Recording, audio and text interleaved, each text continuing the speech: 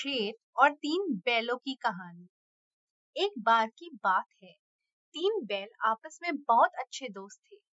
वे साथ मिलकर घास चरने जाते थे और बिना किसी राग द्वेष के हर चीज आपस में बांटते थे। एक शेर काफी दिनों से उन तीनों के पीछे पड़ा था, लेकिन वह जानता था कि जब तक ये तीनों एकजुट हैं, तब तक वह उनका कुछ नहीं बिगाड़ सकता।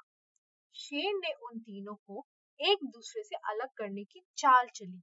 उसने बैलों के बारे में अफवाहें उड़ानी शुरू कर दी। अफवाहें सुन सुनकर उन तीनों के बीच गलतफहमी पैदा हो गई। धीरे धीरे वे एक दूसरे से जलने लगे।